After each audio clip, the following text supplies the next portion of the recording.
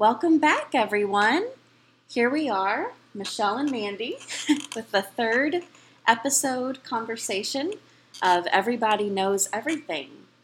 Not because anyone really knows anything at all, but because there's that space we can enter together where we can learn and expand.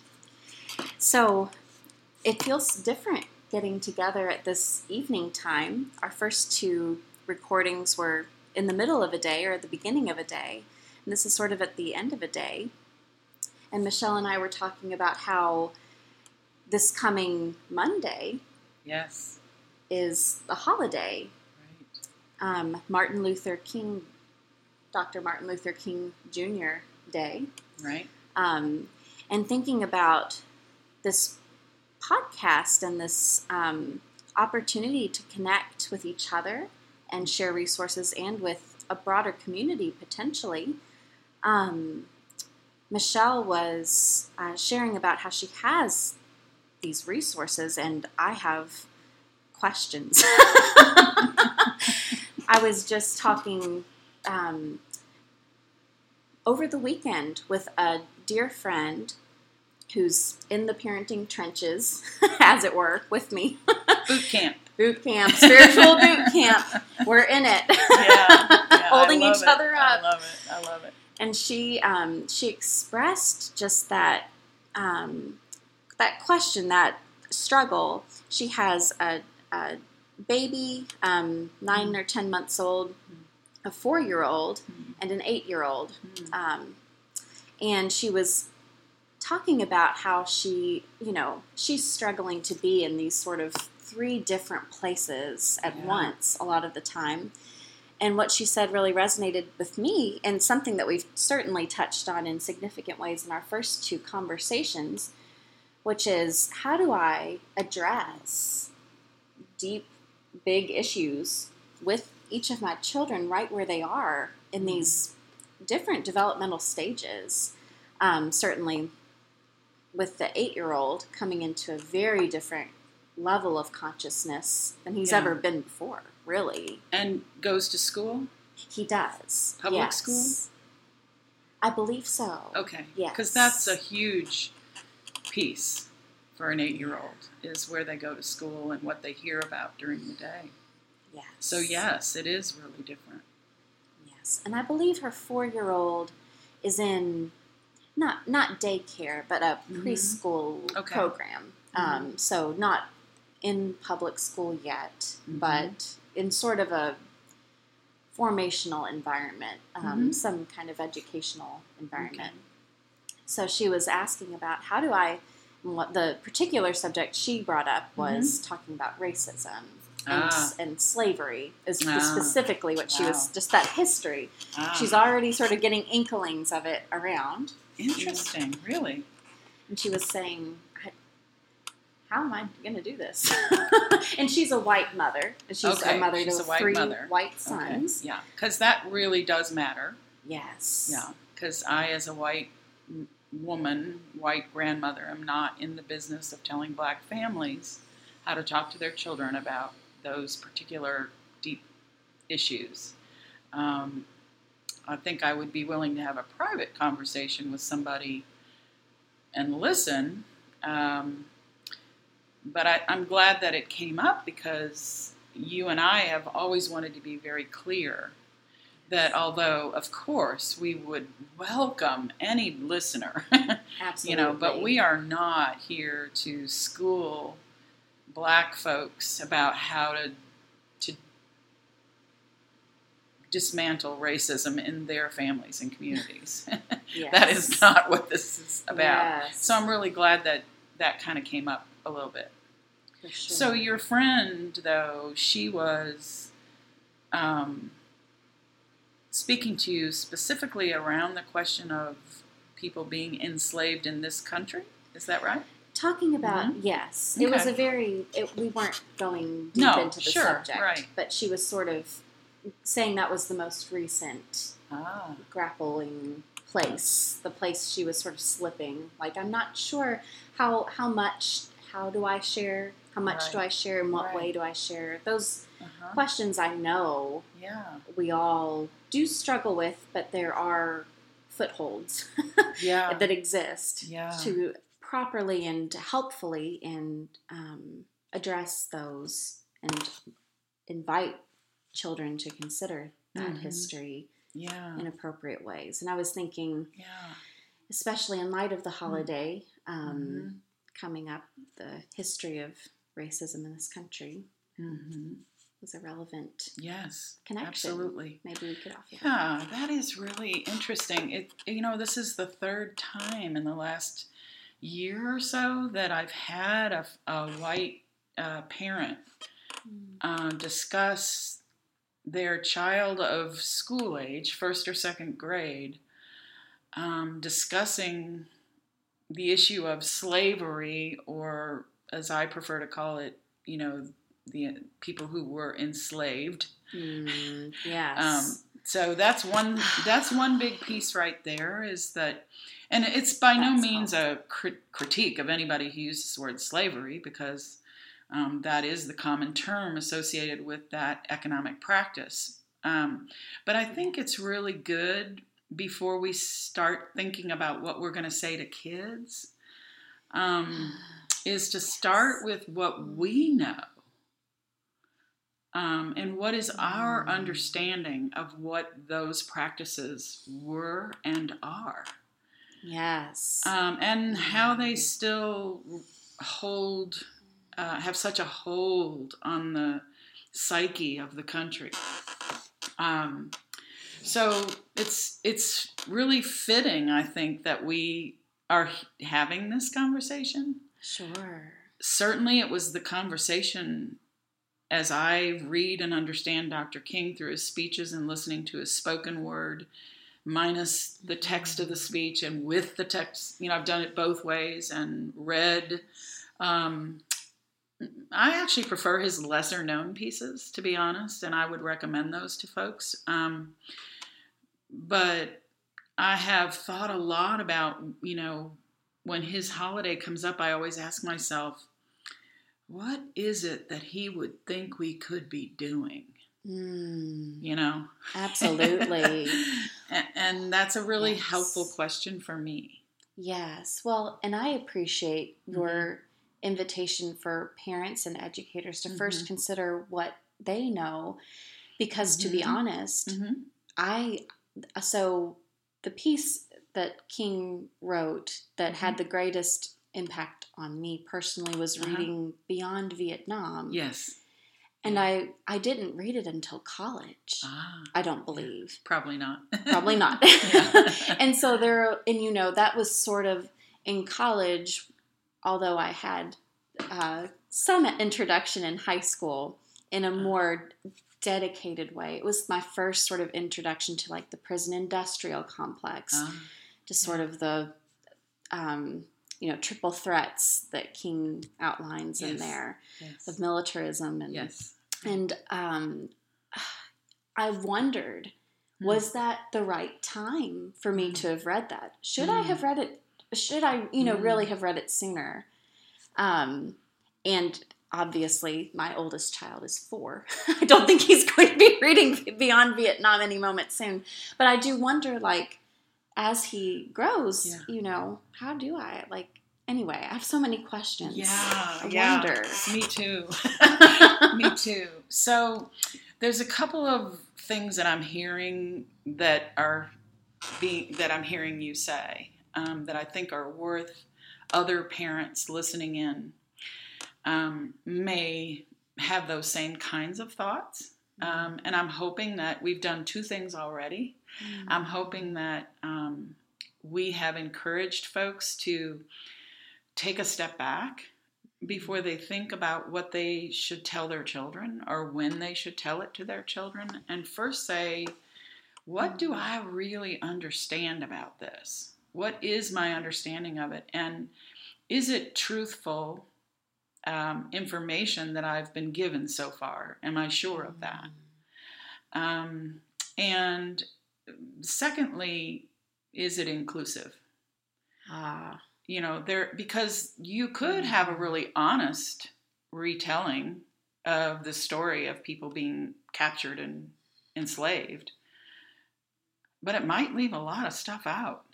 You know, it's one thing to know that people were captured and enslaved. It's another thing to know that they also resisted.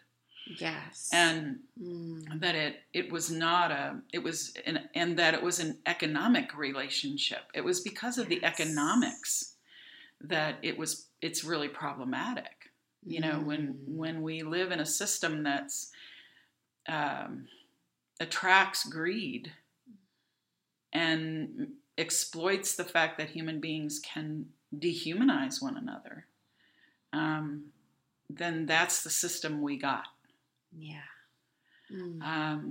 And so, wow. You know, that's a pretty big concept to really wrap yourself around when you think of yourself as a social justice warrior. Oh, gosh. You know, because you like to think that, well, I wouldn't have done that, right? We like to think that we would have been abolitionists. Maybe, you know, and I think those questions, before we start talking to our kids about it, are worth our answering, so that when we do talk to our kids, we can talk about our own journey through that set of events in history. Wow. Yes. You know, especially as kids get older, it's important that they hear us say, I struggle with this too. It's okay to say, I don't get this. I'm not at peace with this yet. I'm still reading about it. I'm still trying to understand it. Because when I went to school, I was told a very inadequate story, a dishonest story. It's the classic story of you know, the hunter telling the tale of the fallen tiger. And that's an important thing for our children to understand. Absolutely. You know, that as adults, we're modeling for them that we are struggling to understand it in ourselves, and how does it show up in us? Yes. Because it does.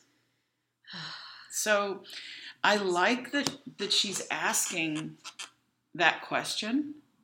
I'm very curious to know, and I'm guessing you don't know the answer to this, but I'm hoping I would invite her to communicate with us after this podcast and say, you know, tell me a little bit more about what caused you to approach that particular topic. Did your child come home from school and discuss it?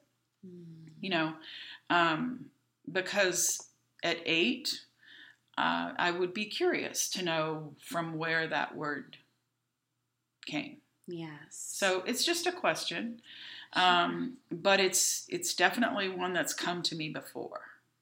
You know, what's really interesting about it that's connected is that when I used to teach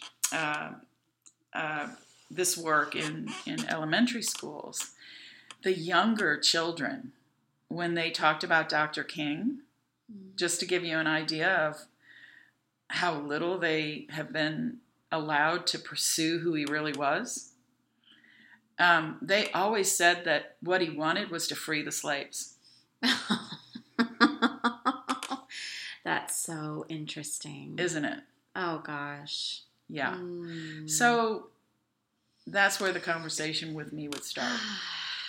Wow. You know, well, yes, there's no doubt that he would have wanted that to happen. However. Oh, goodness. Yeah. So, and that's not a criticism at all. Well, it's a little bit of a criticism of the lack of exposure that kids have to who Dr. King really was. Sure. But that's through no fault of those children. Oh, sure. You know, but it's interesting that you would ask about that. Oh, sure. And that's what kids that was my number one response I used to get. Oh my gosh. Yeah. Oh. Yeah. Yeah. So there you go. There you go. So, okay, so Do you want to go through some things about Dr. King then? I think that would that be? You think that would be wonderful since it's coming up? And I feel it's interesting, and I don't know if this is what we address in this particular podcast, but as you mentioned, with you and I being white women, just thinking about that examination of privilege. That's why I was so grateful you outlined sort of that invitation to consider our relationship to the investigation of racism, slavery, Dr. King's legacy, any of those matters, and many more connected to race, because that examination of our own privilege there's not really a great, well, let me put it this way.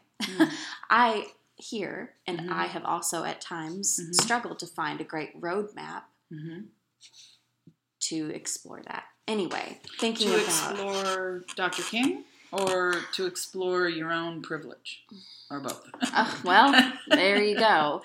I guess thinking of or did both. I totally miss the mark No, there? not at all. I mean, I think I'm what you're saying. Yes, both, and just that relationship as an inheritor of, well, who knows what. For many white people. The DNA of racism. The DNA of racism. Yeah. And that relationship to pass. Did I get that right? Yes. I don't want to put words in your mouth. Oh, no, but I thought that might be what you meant. Yes, yeah. Okay. Thank you. Okay. Yes, that's exactly what I'm trying to capture, is that sense of and that sense of that's the past, and then here I am now. So it's a matter of education and that personal journey. So anyway, I think I feel, and again, I think you just hit it. There you go. So it's a matter of education and a personal journey. You just, there you go. You got it. You got it. And I think that's why embarking on this journey of looking at maybe some specific topics, like the enslavement of people from the continent of Africa, the Dr. King, and we're looking forward to the season, the March towards Black History Month, which is always a mixed bag. Because Black history is American history, and yet if we don't have Black History Month, what do we have? And what about Carter Woodson and the first, the miseducation of, the Negro, and, all of that. What do we really know about that? I think it's the same question always, is that before we start thinking about what we would do and say with our kids, we really need to stop and say, what do I know about this? Yes. What do I really know about this? I'm out there talking about Black History Month. I'm wanting to promote Black History Month in my community. Do I know the history of Black History Month? Right, sure. Do I understand? Have I read Carter Woodson's work? Do I even know who Carter Woodson is? These are things that I think we also can say are an answer to what do I tell my kids. I tell my kids, I'm learning. Here, look, see this book? I'm reading it. Because I don't know. I don't know. Everybody knows everything. I know nothing. Yeah? Here we are again. Exactly. Yeah. Right. Yeah, and I think that is probably, for me, the best answer to the question of what do I tell my kids is I first show my kids,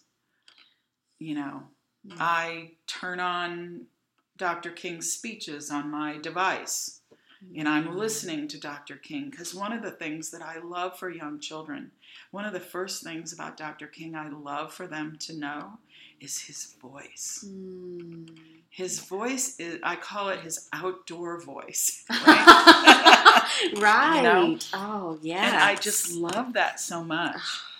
I love that so much. So, so what I really feel is that you can start by, as an adult, exploring and having those things. And then and sharing them. So we have that, right? Yes. Educating yourself. What do I know about Dr. King? Like you said, you read his Beyond Vietnam piece. Maybe every year the family picks something together, and the parents study it, right? The kids are too young, but the parents say, this year we're going to read this speech by Dr. King and listen to it. And, the kids are running around, doing their thing and making a mess of things, as we like to say, although, beautiful mess. But the booming voice is in the background. So by the time I'm 8 or 9 and I'm at school and they're talking about this guy, Dr. King, at school, when I hear that voice, I know that voice. That voice is heard in my home. Yeah. Much like I know that image. I've seen that picture. I grew up with that picture in my home. So that, again, these are all sensory experiences, whether you're an infant, you're 4, you're 8, doesn't matter. All of those things are and they're easy things to do. You don't have to spend money. Yes. You don't have to go out and look for those things. They're on the internet. If you have, most people have internet now. Sure. Yes. So, or go to the library and print out a bunch of images. Sure. Right? So somebody that I really respect and admire is a woman in Chicago. Her name's BJ. She has had a child care business in New York and Chicago since, forever. Pete Seeger used to do fundraisers for her, and Rosa Parks came to her center and wrote her a letter. It's a long story, a long history. Maybe we can get BJ to come on sometime. I've already asked her. Oh my gosh. Yeah, she's an amazing person. And we can post this on our page so you can see the images. Yeah. Every year, she does this really simple thing in her child care facility. On the mantle, the fireplace mantle, she has a little Martin Luther King figurine. You know how you can buy these little like superhero figurines? Well, there's a figurine of Dr. King. Oh, wow. And then she has all these people from the block set in her and she has them holding signs, and she makes this display on her mantle. Oh, wow. And it's just there. And that's how she chooses to create an image for the kids of Dr. King. Oh, right? How incredible. Yeah. Very simple. Yeah. But an invitation to talk about him. Yeah. If he's on the mantle and he's speaking to a group and you show the kids pictures of all the speeches he gave and the crowds that came, if there's just pictures of those things and they can hear his voice. For me, I think his voice is a very powerful piece for young kids. They don't have to understand what he's saying. It's the tone and the beauty of his cadence and his, he just knew what to say to us. Yes. Right? At the right time. And I like kids to hear people in our history speaking the truth. Our kids hear a lot of blah, blah, blah on the radio, on the TV. Yes. They hear a lot of people blah, blah, blah, blah, blah. Right? Lots of voices. I would love for them to hear somebody speaking truth to power. And there's not enough opportunities for them to hear that as young children. We don't say to a 4-year-old, listen to him speak truth to power. Right. Right? Oh, sure. Yeah, we don't need to. We don't need to. And if you do that every year in your home or in your classroom, then every year the kids know it's coming, right? Just like any other holiday. Yes. Oh. And now we've made some meaning of it for them. I know that voice. I know that picture. And by the age of 1st and 2nd grade, there's no reason kids can't even identify what speeches he gave that are the more well-known ones. Not the speech's content. Sure. But, they can know there was a speech that we commonly refer to as the I Have a Dream speech. Sure. Right? Which is, I like to say that's the check has not been cashed speech. But, because I worry about the dream. I worry about the dream a little bit. Oh. But, so that's the part two. That's the part two, is that the content. So, what was Dr. King in our community? Right? For a young child before the age of 5 or 6, you can call him a helper. That's what kids, remember we talked about this a few weeks ago. Yes, absolutely. Community helpers. We need to bring social justice activists and people who kids can hear speak truth to power. We need to pull them into that space of being identified as a community helper. Wonderful. Their picture should be on the wall also. Their voice should be heard also. And then additionally, introduce some very simple content around it. Sure. Okay, so by the time you're 5 or 6, you can understand that what he wanted was, remember we talked about things being fair. Yes. Right? So I would prefer that a lot of kids also, older kids will say that he wanted us all to get along. Maybe. Yeah. But part of me thinks not so much if it meant sacrificing justice. Yes. So I would prefer kids not think that he wanted us all to get along, but rather that he wanted us to make sure things were fair for everybody and just. And what does that look like when you're 5 or 6? Do you have enough food? Do you have a home? Do your parents, if you live with both parents, do they both have jobs? And so on. Right? Yes. Those things we can look at ourselves. But as kids get older, when they get up till like 4th grade, they can listen to a speech, at least in part. They can actually go do something. There's plenty of stuff going on. I would prefer they stay away from service. I know Dr. King talked a lot about service, and so did Muhammad Ali. But I worry that service turns into serving in the soup line at the, homeless shelter. And I would rather that they would see service as like what you do all the time to make sure things are fair. Yes. So absolutely. You can feel a shift there, right? Oh, totally. It's a really different way to look at him for kids. Totally.